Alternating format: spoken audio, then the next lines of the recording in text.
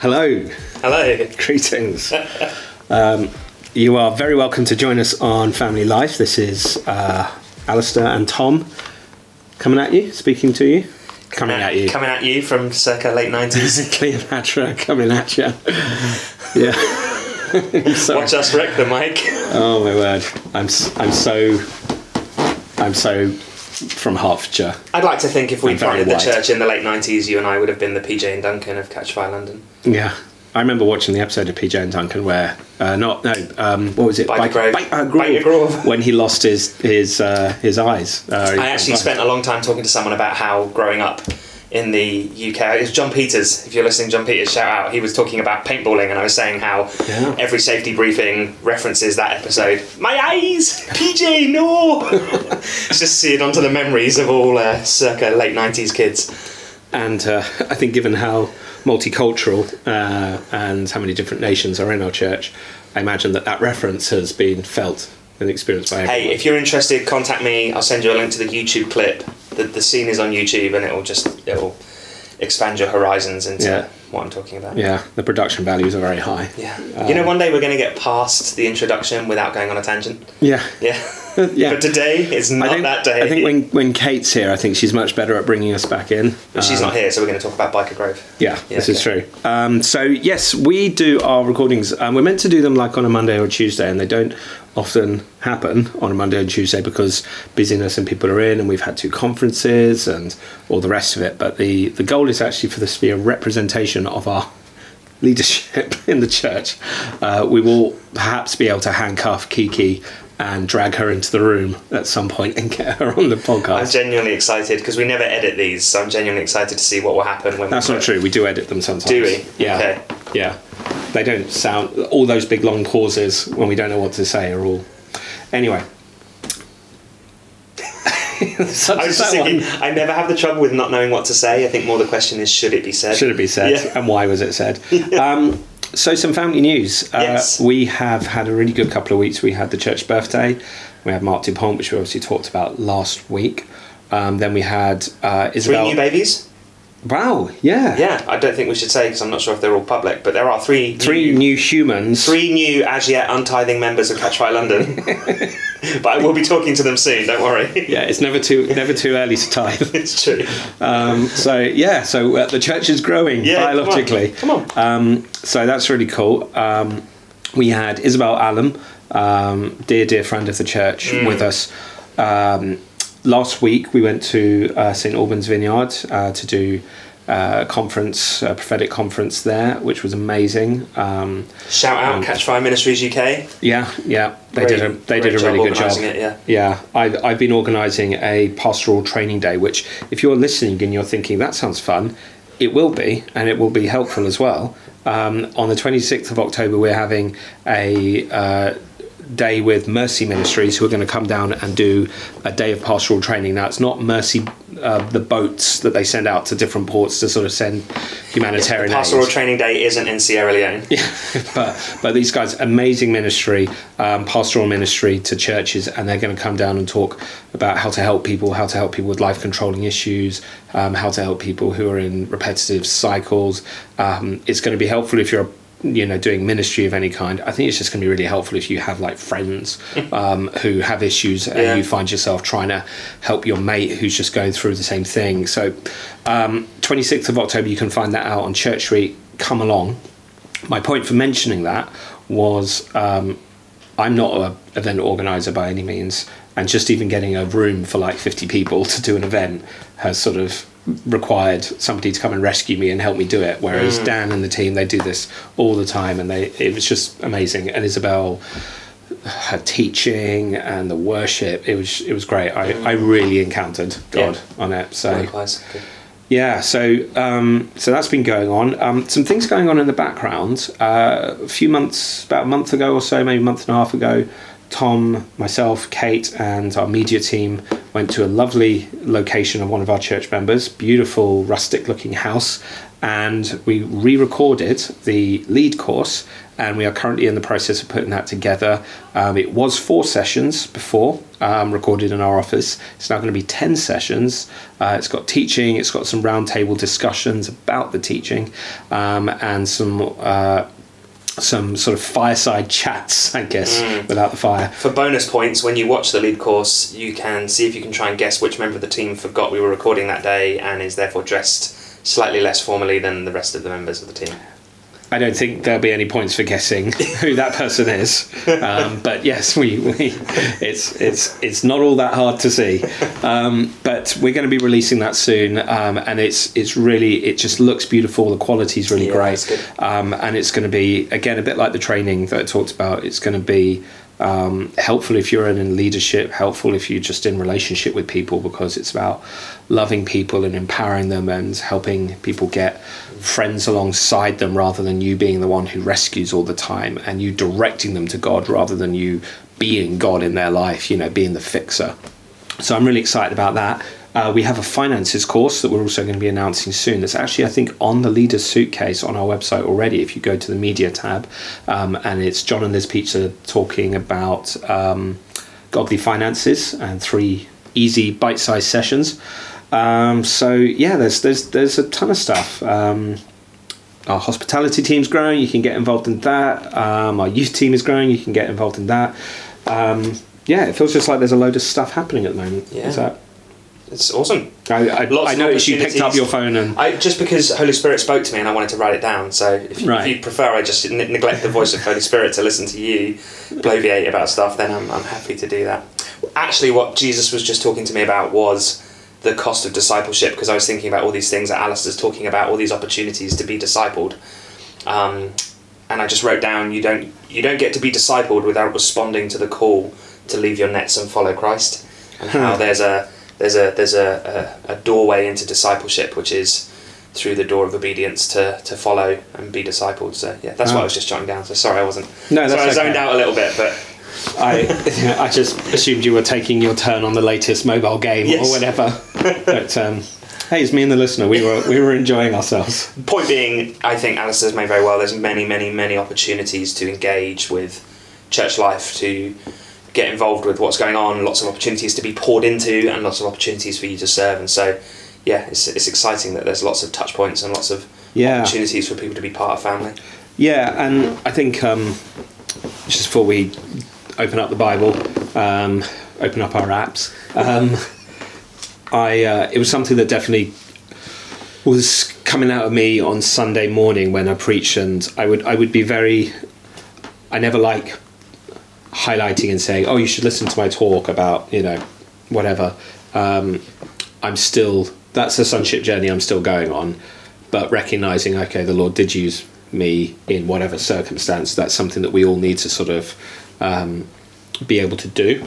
And I know for me that the talk that I did on Sunday morning, which is on the podcast, the sermon podcast, really felt like putting some meat on the bones for talking about what our new vision, what our reframed vision looks like. And really what I think the biggest take home I got from my own message was, this really has to be a partnership of all of us. Gone are the days when it's a phenomenal, charismatic leader who can do all things, inspire everybody, do it all on their own, lead the charge, and everybody else just kind of follows and gets in line. I feel like that type of church yields far less depth, far less intimacy, far less real, true kingdom expansion than the type of church where the believers, each one, are picking up their shovel or picking up their sword and owning the vision personally and extending the kingdom. And I just feel that I just feel really excited that God has sort of said, this will work when you're all individually sold out for it, when you're all taking ownership and saying, this is my city, this is my street, these are my neighbours, these are my co-workers, this is my opportunity to step into God, and I don't need the superstar leader to be the one being Moses on the mountain for me. You know, I think that's what was coming out of me. So yeah, that was a little bit longer than I meant to say that. No, it's good. It's good. We're either in it together or we're all just part of a club, and there's a leader of the club. You know. Yeah, it's good. So we're going to dive into Ephesians. Oh, do you know what? Did I? No, carry on. I'm just slightly concerned that I may have suggested to Tom that we did this whole section of Ephesians and I was just in the wrong chapter. So we are in the right chapter. We finished with God's workmanship, didn't we? Yeah. So we're gonna pick up, and I wonder, Tom, if you can read in a second. We if you've been listening to a few of these, you'll know that we've been doing it verse by verse, or even half a verse at a time, because some of the theology is just so rich. But this next section actually, I think, bears talking about in one big go and reading in one big go. So if you have your Bibles in front of you, Father, I just pray that you would bless us and just give us revelation, Lord, just through the Logos, through the Rhema, that you would just speak your words and we would just listen, and something, Lord, of revelation of heaven would just land in our hearts, and we can just, even in a few short moments of getting into your word, Lord, that it would be so life-giving and so fruitful. We thank you so much for the word, Lord. Open it up to our hearts right now, we pray. Amen. Ephesians 2, verse 11 to... Poor man's audio Bible. You don't get Samuel L. Jackson or Leonard Nimoy. You get... Oh, Leonard Nimoy, that'd be great for a Bible. That'd be a great Bible. Anyway. Let's just spend a moment pondering on that. Ephesians 2, verses 11 to 22. Through 22. Therefore, remember that formerly you, who are Gentiles by birth and called uncircumcised by those who call themselves the circumcision, which is done in the body by human hands, remember that at that time you were separate from Christ, excluded from citizenship in Israel, and foreigners to the covenants of the promise, without hope and without God in the world. But now, in Christ Jesus, you who once were far away have been brought near by the blood of Christ. For he himself is our peace, who has made the two groups one and has destroyed the barrier, the dividing wall of hostility, by setting aside in his flesh the law with its commands and regulations. His purpose was to create in himself one new humanity out of the two, thus making peace, and in one body to reconcile both of them to God through the cross, by which he put to death their hostility. He came and preached peace to you who were far away, and peace to those who were near.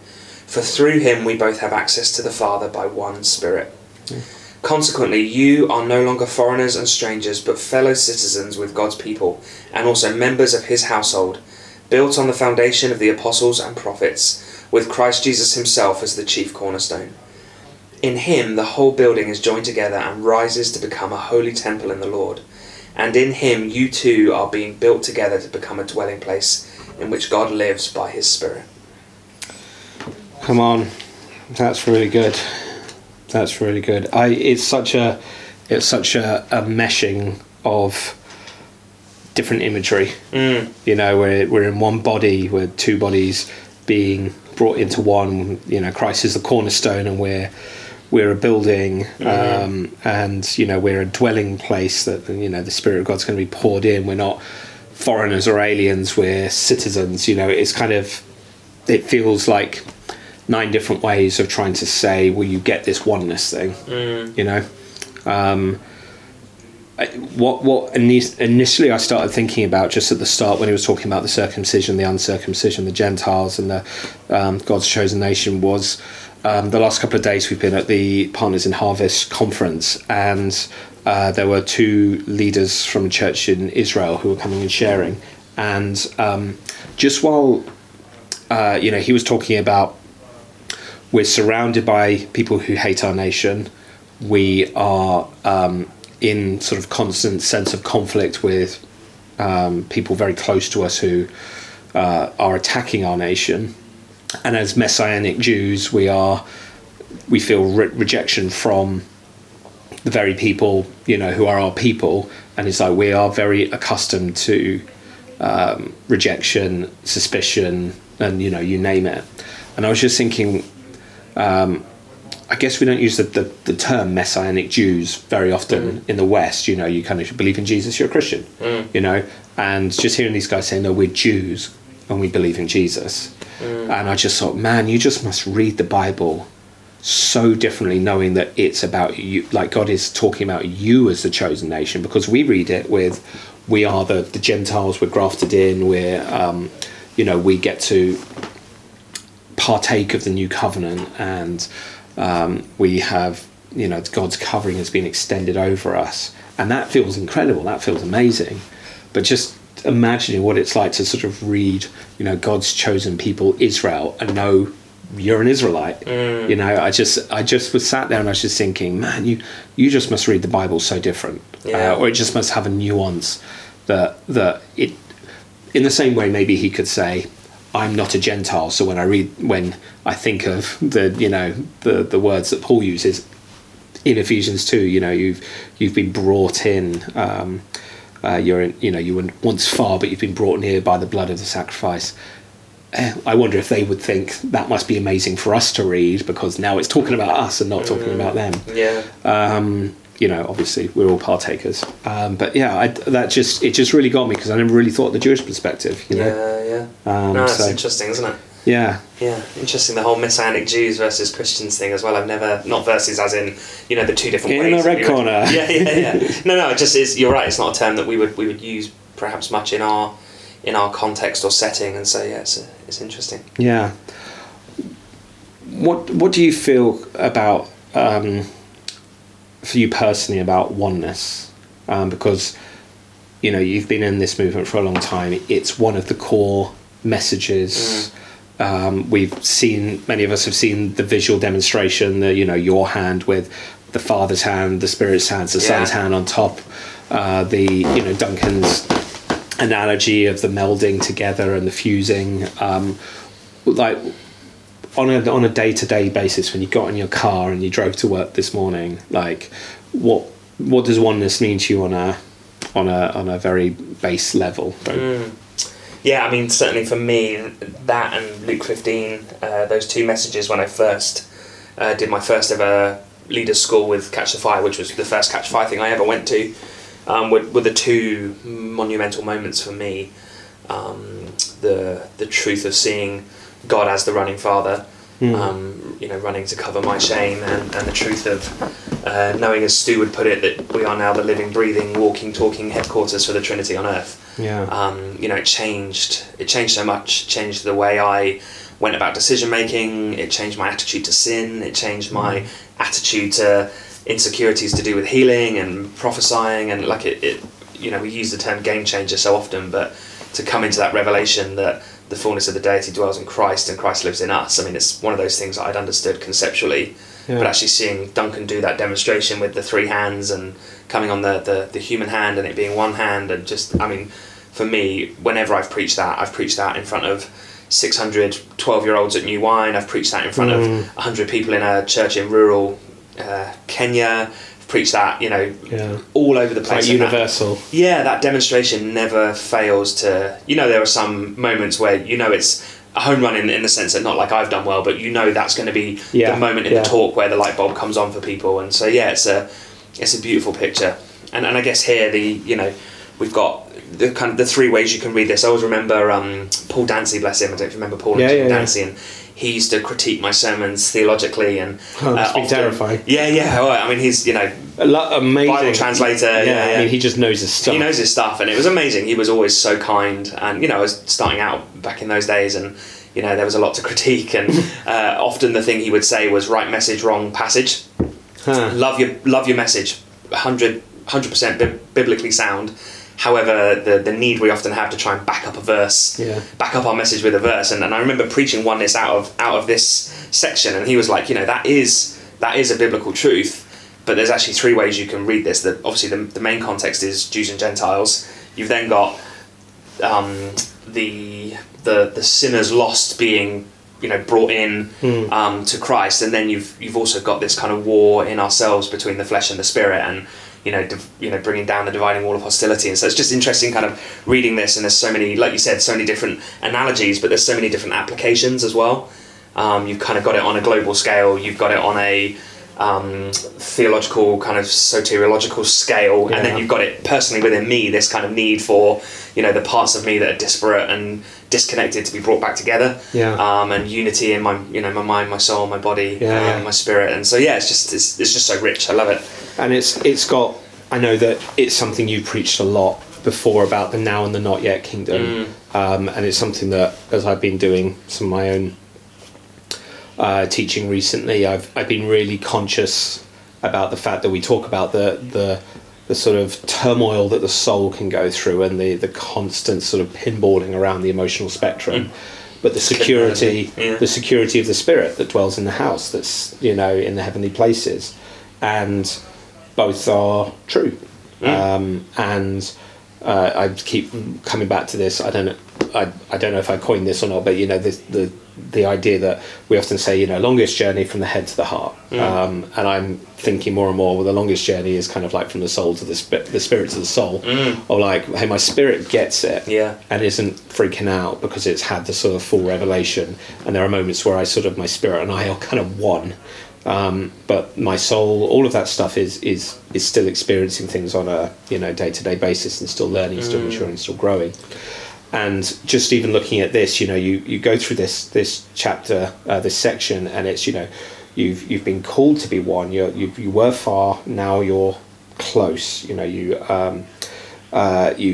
he's created in himself one new man in the place of two, that we would be reconciled. There's a lot of kind of, I mean, in the tenses, I'd have to go through and look at the Greek, but in the tenses, there's a lot of, you know, past tense. It's happened. It's been done, and then right at the end, you get, in him you're being built together into a dwelling place by God, for God, by the Spirit, and that's in process, that's happening, that's to come. And so you've been made one. You are one and united with Christ, and you're being built into a dwelling place for Him. So am I? Yeah. Am I done? Am I completely one? Because if I'm completely one, then surely I'm a watertight dwelling place for Him. Yeah. Like, no, you're being built into that. That's coming. It's happening. And I'm sure a theologian much cleverer than I would sort of say, well, you know, in this way it's absolutely yes, and in this way it's absolutely a work in progress. Yeah. It's both and. But the idea that this deal, this security that we have in Jesus has been achieved. The regeneration has happened for those who accept God and accept what Jesus has done, and it's a done deal. You are in Christ. You are hidden in Him. But the construction site that is your life, that is being made into a dwelling place, and all of the rest of it, that's very much underway. Progress is going well, but you know, estimated time of completion. Yeah, you know, and for me, there's both. I think there's both like security in that, and there's also like an abiding mystery that I can't untangle. You know, it's like when my two sets of headphones in my bag get caught up with one another. It's like the mystery of life made out of headphones. My first world problems. Yeah. My multiple headphones are tangled. Yeah. Yeah, well, I mean, it's the... Do you know what I mean? It's the mystery element is legitimate. Sure. And salvifically, the state of our salvation is the biggest or the most common now and not yet tension we live in. And I've taught on this before at Catch Fire London. I'm going to ask you to say that word again. Salvifically. Of salvation. So talking about salvation. Tom and I like to give due attention to good words that we use. Excellent. Right, carry on. I apologise for using bloviate in your mention earlier as well. That's quite all right. It's the biggest now and not yet, because you have been saved, you are being saved, and you will be saved. And so I believe that there's a tension that we walk in of. I believe our spirit, at the point we get saved, our spirit is made perfect. You are completely one with Christ in your spirit. Your soul, which is your mind, your will, and your emotions, are in the process of being saved, which is sanctification. You're being made more like Christ every day. You take up your cross, a bit more of the flesh dies. And then one day your body will be saved when you enter glorification. And so it's this weird tension of like, I know I'm one with Christ, yet I know there is more oneness with Christ that I need to attain. Yeah. And I know one day I will be fully one with Christ. And so that weird tension that we're always walking in of that which we've grasped and attained already, we are yet to grasp and attain, and it's just a bizarre. I mean, it's on one level it is comforting, and on one level it's uncomfortable. Yeah, and I think that's probably the design of God that we're never allowed to keep too comfortable. Yeah, that's what makes it a walk of faith. As soon as I get comfortable with something, I do a quick analysis. I work out what the steps were that got me to the good place. And before you know it, I've made a formula, I've made a pattern, I've made something that I can now put my trust in, and it may as well be a golden calf, Yeah. So I think that's really... Just talking about the golden calf the other day, I was reading the other day with the golden calf, and I'd never read the bit before where Moses melts it down and makes them drink it. Yeah, I saw that as well. It's so intense. I know, I saw that. It's like, when the dog poops in the garden where you don't want it to and you rub its nose in it. I'm just like, imagine if we had that approach to people's mistake. Hey, don't worry, you're forgiven, but we're just going to melt this down and force you to drink it now. Yeah, I read that as well, and I was just like, what did that look like? Was it like a drop in a glass of water? Glass of water, intense. what we're talking about, they're in the desert. Yeah. Or was it literally they were drinking malt? I mean, because that's going to kill everyone who drinks it. So intense. I was... That's like Vols, that escalated quickly. Yeah, it's one of those things that you laugh about now, and you're like, yeah, if I was a fly on the wall, that would probably be a horrendous situation to be observing. Well, we're going to end on that beautiful moment. On that bombshell. Anton always asks me what should we call the podcast afterwards, and I'm like, what's one of the last things we talked about? I'm not going to suggest drink the gold. It should be called Drink Your Golden Calf Juice Box. Yeah, that's an idea. Well, blessings to you, family. Yes, have a lovely week. Pray for us, Tom and I, and Stu and Chloe, and Kate and Matt, and Philly, and I think maybe Steve. Abby. So a whole bunch of our team are going away next week for a time with other Catchfire leaders. All the pastors and team from around the world. And it's an amazing opportunity to grow with each other as a team. There's so many things that we've done in London because one of our colleagues in Raleigh or Toronto said, you should try this and you should do this ministry. And there's ministries that are happening around the world. Sydney Catchfire are doing immersion days because we had a good Skype with them one day and they said, let's do that. So you're part of a global family, and it's a privilege for us to be able to spend time with them. But please do pray for us. Travelling Mercies would be amazing. And you guys have got a real treat while we're away. You've got Nick Pengelly coming to preach morning and evening. Yeah. He is phenomenal. So it's going to be great. One of his last talks on Psalm 1. Oh my gosh. Yeah, it was so good. I still think about it like this day. I was looking at it the other day. Well, hey, bless you, family, and have an amazing rest of the week. Toodles.